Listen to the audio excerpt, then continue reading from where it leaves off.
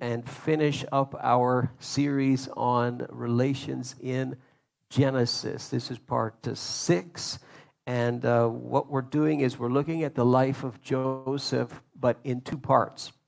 So last week we did Joseph at home, and today we're going to do Joseph at work. At work. And many people don't think about this when they read the life of Joseph in the Old Testament. We look at, he's the man with the much colored coat. Oh, and by the way, let me tell you this now. If you want to watch a really good presentation on the life of Joseph, this is a stage show from Sight and Sound over in Lancaster, Pennsylvania. We've played their stuff many times and promoted them. I've been there myself a few times, and they have a great presentation of the life of Joseph. So if you want to watch it, it's free. Today is the last day that they're broadcasting this on the Trinity Broadcasting Network. You go to tbn.org, and you'll probably have to make a login, etc. But you get to watch it for free, and I'm telling you, the quality is really good. So if you're looking for something to do today in the afternoon, nice cup of tea, you got a couple of hours on your hands, you want something to do with the kids, it's fantastic, folks. Beautifully done, music and all kinds of things, just wonderfully done, the life of Joseph that they have there. So we're going to look at Joseph at work today, and his life is in 13 chapters in the book of Genesis, as we saw last week. But I want to shift it because there's something that people often miss when they look at his life. And, they think about he's the example of forgiveness and how he forgives his brothers for how they treated him and threw him into a pit and sold him into slavery. And they think about his prophetic dreams and how he was able to interpret dreams, or he had dreams that were prophetic, and how he was used to save the nation. And people think about those things, but they don't often look at the fact that this man worked. And in fact, he actually had what you could call 3 jobs. And I think it's really, really vital that people in churches appreciate this in the book of Genesis, because most of you work, have worked, or are working, yes? How many of you're working? Yeah, put your hand up. How many of you you're kind of like semi-retired, hoping to retire quicker? You're still busy, but you're quote unquote, on the way out of the workforce, but it's a huge part of your life. It's a huge part of your life. And oftentimes, in church settings, it's not addressed. And it's almost as if someone is in the clergy, if they're a pastor or an evangelist or a missionary or something, that's very significant and very important, and for sure it is. But what about the rest? What about the 99% of people who don't work in the clergy, so to speak? I look out in this room and I see people who are in construction, education, hospitals, schools, labor, all kinds of different fields. People who are studying, some people study for a living, your PhD and all these things. There's such a wide scope. And this is often not appreciated or addressed because people think that the scripture doesn't say anything about that. And all the Bible cares about is, pastors, teachers, evangelists, prophets, and so on. That's not all the Bible cares about. The Bible cares about you too. And the 99% of people who are not doing those things. And Joseph is a prime example, a magnificent example that you can learn many lessons how he related to people as he worked. Okay? So just a brief review of his jobs. His first job, you could say, and we went over this last week, was in Egypt. Now, how did he end up in Egypt?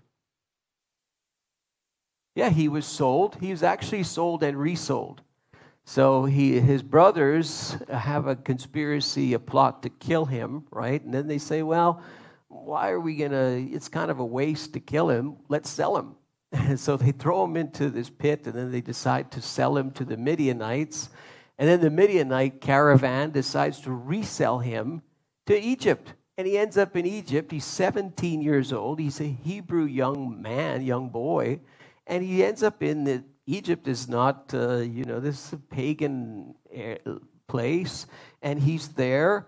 And what happens to him? He ends up being bought by the captain of the guard, a man of pretty high standing in Egypt at the time. You're talking upwards of 4,000 years ago in the Middle East, maybe 3,500 years ago. So man of very high standing, has a large, probably a palatial thing. He even has a prison as part of his whole complex there. We find that out later.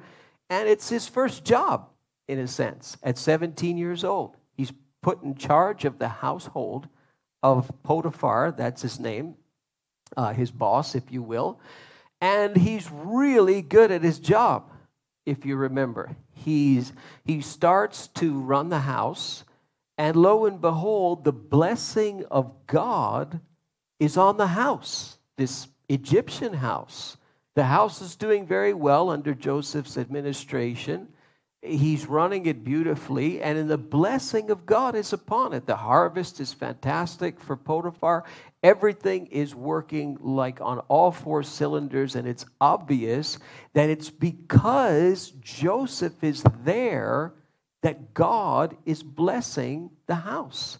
And you see this in Genesis 37 and so on. You see this very clearly stated to us. It's because of Joseph that things are going so well. Amazing. It's his first job, and he's doing so well, and he's in this totally non-Hebrew place, and he's not seeking vengeance against his brothers. He's just working, and you see how well he does. Well, he may be well liked by his boss, but he's even more liked by his boss's wife, right? And who I affectionately call the original desperate housewife, Potiphar's wife. We don't know her name, but she's right out of that television show. No, I've never watched the show, okay? But I take it that's what it's about. And in any case, he is approached aggressively by her. It's not, let's go have tea. She is making aggressive advances toward a 17-year-old, red-blooded, young, apparently he's a good-looking guy. We're told that in the text as well. And she's making advances on him, and he refuses, right? And then you remember the story. She's going to try one more time, very, very aggressive. And he runs. He gets out of there. And he says, how can I do such a wicked thing and sin against God? And he runs. And she grabs a hold of him, and he runs off. And his garment is left in her hands. And so she uses that garment to invent an allegation against him that he tried to assault her. And, of course, the boss believes his wife over his slave or employee in that context, and he ends up in prison, right? Now, just as an aside, and we talked about this last week, folks, like this young man's integrity and his commitment to holiness is off the charts. I see some young men here, off the charts. Incredible that a 17-year-old would have that kind of self-control and that kind of rock-solid commitment to God. He's alone in this palace with this woman. Now, it doesn't say what she looked like, but I take it she presented herself to him in such a way that was extremely enticing. And yet he does not go for it. He does not fall for it. He will not sin against God. It's just incredible how close he was to God there, and how he paid the price ultimately. And he ends up now in the prison, right? And but you see that in the prison, he gets his next job. He ends up working for the warden. And he's such a model prisoner that the warden puts him in charge. The same way that Potiphar put him in charge of his house, the warden puts Joseph in charge of the prison. He's such a model prisoner. And guess what? The prison's doing very well. All the prisoners are, really tame and everything is going great. And the warden says, I can put my feet up. This guy's in charge. Everything is running really smoothly. Once again, here's Joseph doing his thing. And now he's in the prison. We know that he's in there for at least 2 years. It's probably longer. The text gives us a clue that he's there for at least 2 years. And he only gets out because there are two interesting characters that you meet in the prison, and they're really nicely, I'll go back to this slide, they're really nicely portrayed in this show, if you want to watch it this afternoon. Just amazing. But anyway, I'll go back here, and he meets these two characters in the prison. Do you remember who they are? They're nameless. One of them's a baker, and one of them's a cupbearer. They both work for the Pharaoh. So presumably the cupbearer bears the cup. Some say maybe he was the one who checked to see if there's poison before. And then you have the baker, who I guess baked for the Pharaoh. And these people end up in prison. We don't know why. And they have these dreams, very peculiar dreams. Joseph, of course, who's able to interpret prophetic dreams and even have prophetic dreams, he interprets them and he says, well, something's good, really good going to happen to one of you, and something terrible is going to happen to the other. And one of them gets released from prison, and the other one is executed. Just the way that the text is very straightforward. And so it's the cupbearer who lives, it's the baker who dies. And Joseph says to the cupbearer before he's released from prison, he says, remember me. And he doesn't. He forgets about him. Until, lo and behold, Pharaoh starts having dreams. Very peculiar dreams, very disturbing dreams. And so, lo and behold, circumstances being as they are, the cupbearer says, wait a second, there's a guy in prison who I met, and he should remember him because he interpreted his dream correctly, which saved his life. And he says, he interprets dreams.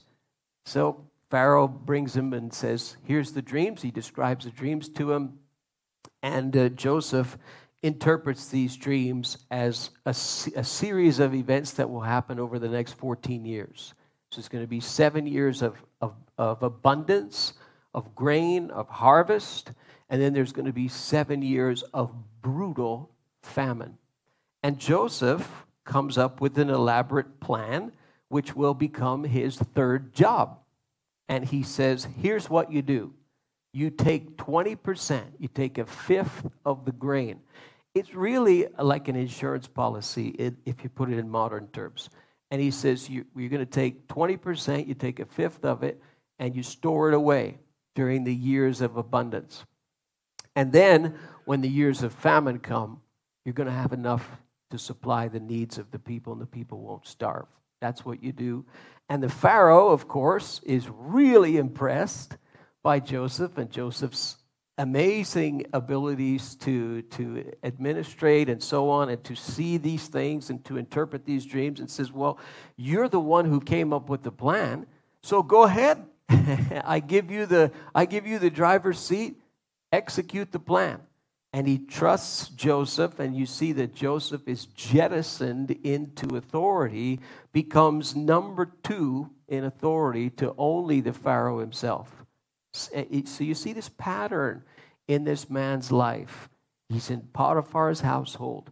He's in Potiphar's jail.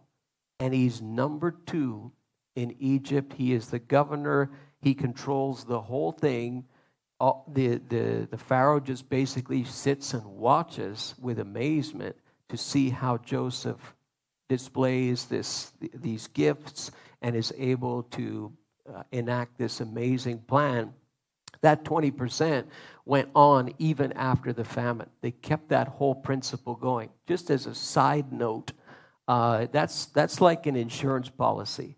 And if you don't have that, I'm just going to give this to you for free.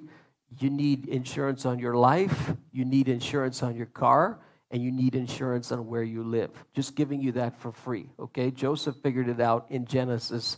It's the same thing today. I mean, you can get insurance on all those things for less than 20% of what you make, and you'll sleep well at night. Well, he helped everybody sleep well for 14 years. So he's the guy who came up with it in a sense. And just amazing to watch him when you consider that these really, back in that context, are like three different jobs. And there are lessons, profound lessons that we can learn from Joseph in observing how he comports himself as he's working. Just as a first observation, and this is one of the most significant statements in the whole narrative. It's stated in different ways, but the most clear way is the Lord was with Joseph. You see it in Genesis 39:2, Genesis 39:21 to 23, and in different ways. The Lord was with Joseph. So he's in the household of Potiphar. The Lord was with Joseph. He's in the prison. The Lord was with Joseph. He's number 2 in command of Egypt. The Lord was with Joseph. What is amazing to me is that Joseph is not seemingly concerned. There's no statement from him. There's no statement or observation from the author of the book of Genesis, who's Moses. There's nothing about the whole story that seems to be concerned with the fact that this man has been mistreated. So he ends up in these places of work, if you will, not really by his own choosing. So you wouldn't say to Joseph, while he's out tending the flocks and so on and working with his 11 brothers, and having dreams, you wouldn't say to Joseph, hey, Joseph, you want to go work in Egypt for the captain of the guard, be the administrator in his house? Would you like to fill out an application for that position? Right? That's not how he ended up in Potiphar's house. He ended up in Potiphar's house because of suffering. He gets attacked by his brothers. They're jealous of him. They throw him down a pit. They sell him into slavery. And he ends up, not by his own choosing, in that first job. And he ends up, not by his own choosing, in that second job in the prison. And not by his own choosing, as number 2 in authority of the whole nation. Why is the scripture not concerned with his preference? Why is it not, well, this is what I would like to do, and so I go and this is my choice of employment, see, because I have a right to choose where I work and so on.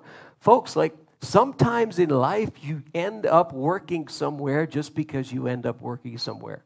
You didn't really necessarily choose it sometimes. It didn't necessarily go your way sometimes. It just circumstances being as they were. That's where you ended up. And you have to work. You've got to, put food on your table and so on. And so you ended up there. Was it your preference? Was it your choice? Did you fill out a job application for that one? Maybe not. Maybe you just slipped into it, see? And this is a profound truth that I find people miss when they're out in the workforce. The issue for God is not so much where you're working. The issue for God is He with you where you're working? That's the priority that God wants for you. Is He with you? Whether you're on the construction site or you're in the classroom or you're in the hospital or you're behind a computer screen or whatever it is you're doing, is God with you or not? Where you're working, while it's important, it's not as important as if God is with you or not. You see, and this is the concern of the scripture here. The Lord was with him. Because the Lord was with him, the environment around him actually prospered. A non-Jewish environment. This is a pagan culture that he's in, and the environment is prospering because of him and that God is with him. And this is the concern. Folks, you're not always going to get it your way. The question that you need to answer every morning when you get up to go to that job is God with me today or not? Because where I'm going may not be my choice. It may not be my preference. It may not be my milieu. But if God is with me, then I can get done what I need to get done today. If Joseph could do it where he was, in all those bizarre situations and under duress all the time, surely we can do it today. That's the question you've got to answer when you look at yourself in the mirror before you go to work in the morning. Is God with me today or isn't he? And if I'm not sure of that, then I gotta fix that problem before I get out there and I go out and work. Number 2, and again, I think we miss this. It's obvious, but I think we missed the application for us today. He made his work his ministry. So he's not a priest. He's not a prophet. Though he has prophetic dreams, though he interprets prophetic dreams, that's not his office. He's not recognized that way. His brothers didn't think he was a priest or a prophet. His father didn't think he was a priest or a prophet. They thought he was a bit of a loudmouth, actually, right? Because he boasts about his dreams. Even his father and his mother are upset because he has a dream that he actually rises to authority over even them. And they don't like that. The brothers certainly don't like that. But he's not recognized as a prophet or a priest as per the context of the time. He's just a regular Joe. Right? And yet, everywhere he goes, you see the gifts of God in action. Everywhere. It doesn't matter. He can be in an Egyptian captain of the guard's house. What happens? He does ministry there. His gifts of administration, his gifts of leadership, he starts to run the place. And it's so obvious to his boss that, wow, I'll just put him in charge. Look at how good he is at what he does. There's blessing, there's prosperity because of this young man. And he makes a decision, apparently, to use the spiritual gifts of God in whatever context he's in. It doesn't matter. Well, let's try throwing him in prison. Well, he uses his gifts there. Well, he gets out of prison, interprets dreams, and he uses his gifts to save the lives of, arguably, it's tens of thousands, if not hundreds of thousands of people. He saves their lives because to him, where he was ministry. Everything is ministry to him. He's not delineating between, well, I wish I was a priest, I wish I was a prophet. For him, wherever he goes, that's ministry.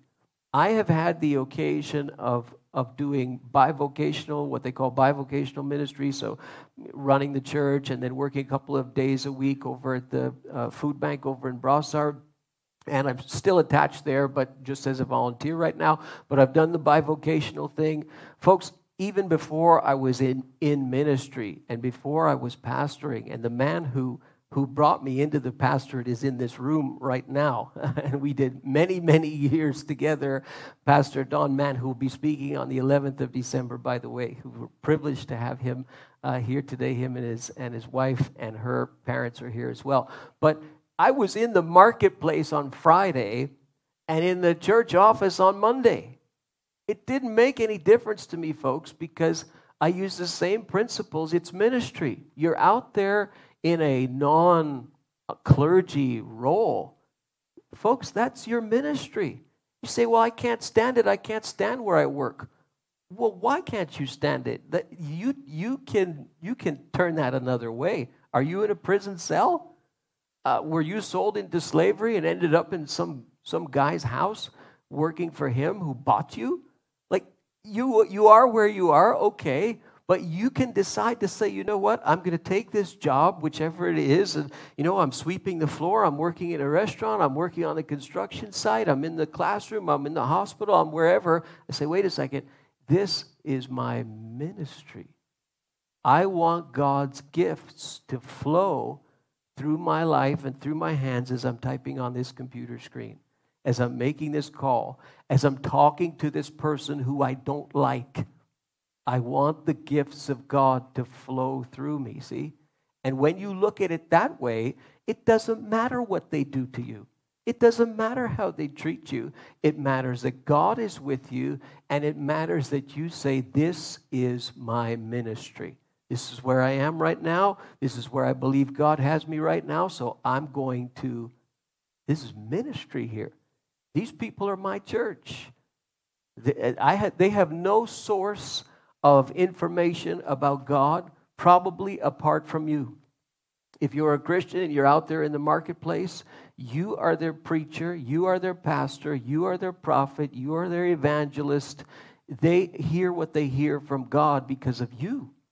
They know what they know of God because of you. If you are living an authentic Christian life, it's just going to bleed out.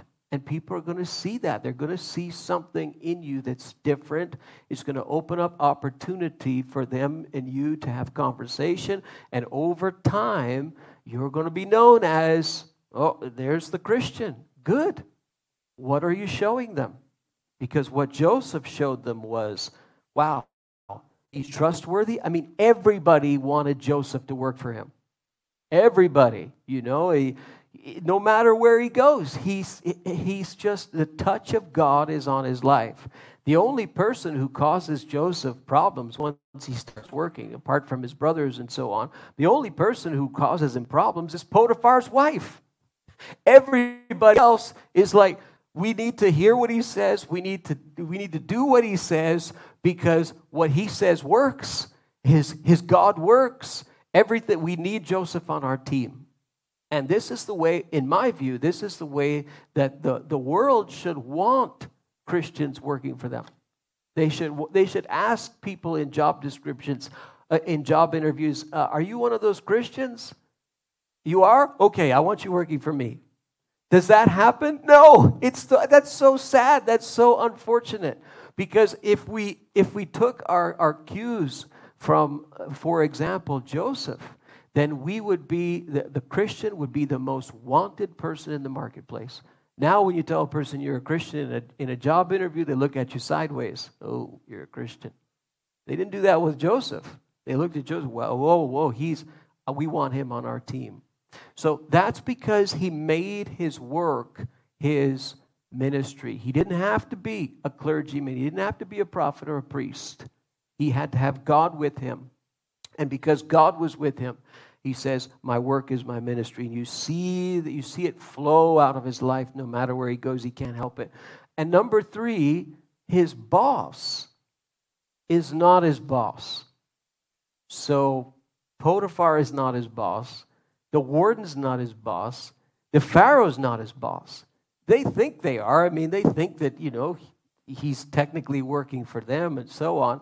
But that's not Joseph's boss. Joseph's boss is who? It's God. It's God. That's who he wants to please. And he sees the whole thing, his whole life story, he sees as God was up to this thing. God's the one who brought me to this prison. God's the one who brought me to this nation. God's the one who did this because God had a huge, big, grand plan to save the lives of tens of thousands of people, including my own household and family who disowned me, threw me out, left me for dead, and sold me into slavery, including them and all their families. God had a whole plan, and that's why all these things happened to me. You meant it to harm me, but God meant it for good. He took the situation and he twisted it in a way that glorified him and that saved people's lives. How does he get this perspective? How does he see this? How does he have such a wide scope, a wide vision? How is a young man able to discern that? I'll tell you how, because his boss is God. He's not working for people, he's working for God. Once again, you see the priority of his relationship with God. It's the first thing in his life. It has to be, no matter the circumstance, it's God who he's working for. You see this written later, hundreds into a couple of thousand years later. You see this written by the Apostle Paul, and he says it really nicely here, and it's kind of a summation statement of Joseph and how he comports himself in the marketplace here. Colossians chapter 3, I made a mistake. Colossians 3 and 23. Whatever you do, doesn't matter if you're a pastor, a priest, a prophet, a teacher, an evangelist, a baker, a cupbearer, a prison warden, a governor, working for some guy in his house, with his wife trying to make advances on you, working in renovation, working in a school, working behind your computer screen, working in a restaurant, working in a store. It doesn't matter. It says, whatever you do, work at it with all your heart. So when you do your job, you give 100%. You don't say, well, my pay is low, so my output is low. They pay me this amount, so you know what they're going to get from me? They're going to get, what they pay for. That's not the Christian's view. The Christian's view is, no. Whatever I do, I work at it with all my heart. I give 100%. I don't hold something back that I could do. I work at it with all my heart. Why? Not for men. So they're not your boss. So wait a minute. The paycheck is signed by them. I was interviewed by them. They're the boss. I may like them. I may not like them. But they're the boss. No. You're working not for men, you're working for the Lord. God is your boss. And it doesn't matter what you're doing, doesn't matter the context, the milieu, the locale. Obviously, folks, God doesn't want you working in something illegal, right? If you're in organized crime today, you should probably get out of organized crime. Okay, that should be obvious. But I don't think anybody's into organized crime here. I don't see any drug dealers or any of that, in the audience here. Maybe there are some online, I'm not sure, but I doubt it, right? So that's obvious. But you know what he's talking about here. There's a wide scope of what you're doing. Well, when you work, whatever you do, you give 100%. Why? Because you're working for the Lord, not for men, not for people, is the point. So that means when nobody's looking, when your boss isn't looking, you're not trying to impress the boss. Who are you trying to impress? The Lord.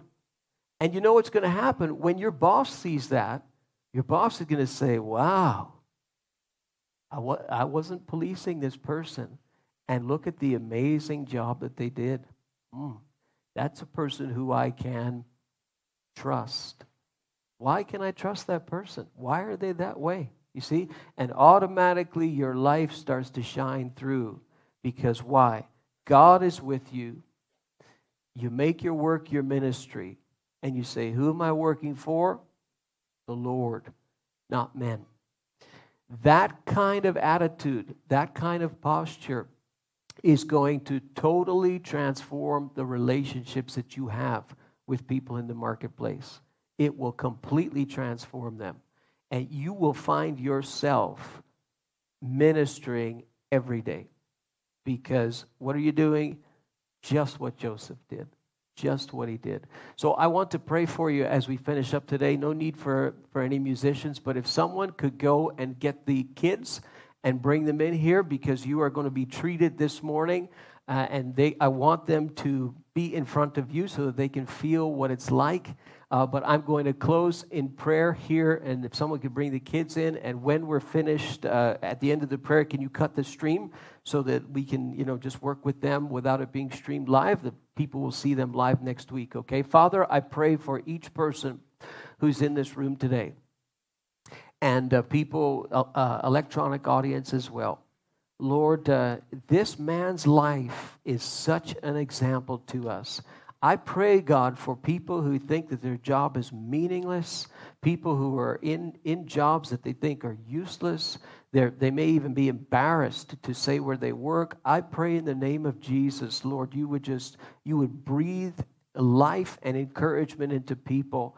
Wherever there are people to be touched, Lord, that's where you plant us. That's where you put us.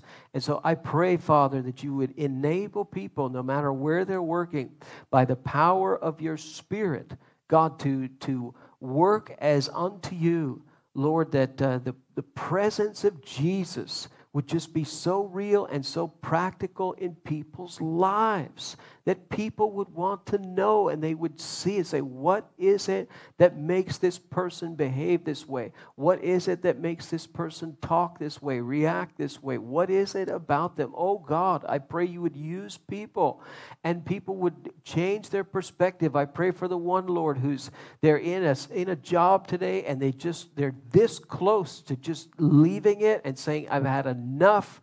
Lord, would you speak to that person? Maybe there's something that they need to change. Maybe there's an attitude shift that needs to happen. Maybe it is the end, but Lord, would you speak to people? Would you impress upon people by your Spirit the significance of what they do Monday to Friday, God? It's ministry. Would you encourage people? Would you use people? I pray for spiritual conversations to happen, that you would anoint people's lips in this room, Lord, that they would go out in that marketplace and be able to share Jesus with people in a real, authentic, and practical way, Lord, that we would be salt and light in a dark world. We pray together today in Jesus' name, amen. Amen. Well, are the kids it takes a while, I guess, for them to come from 11 to 10. Okay, if we can stop the stream now. And so now we shift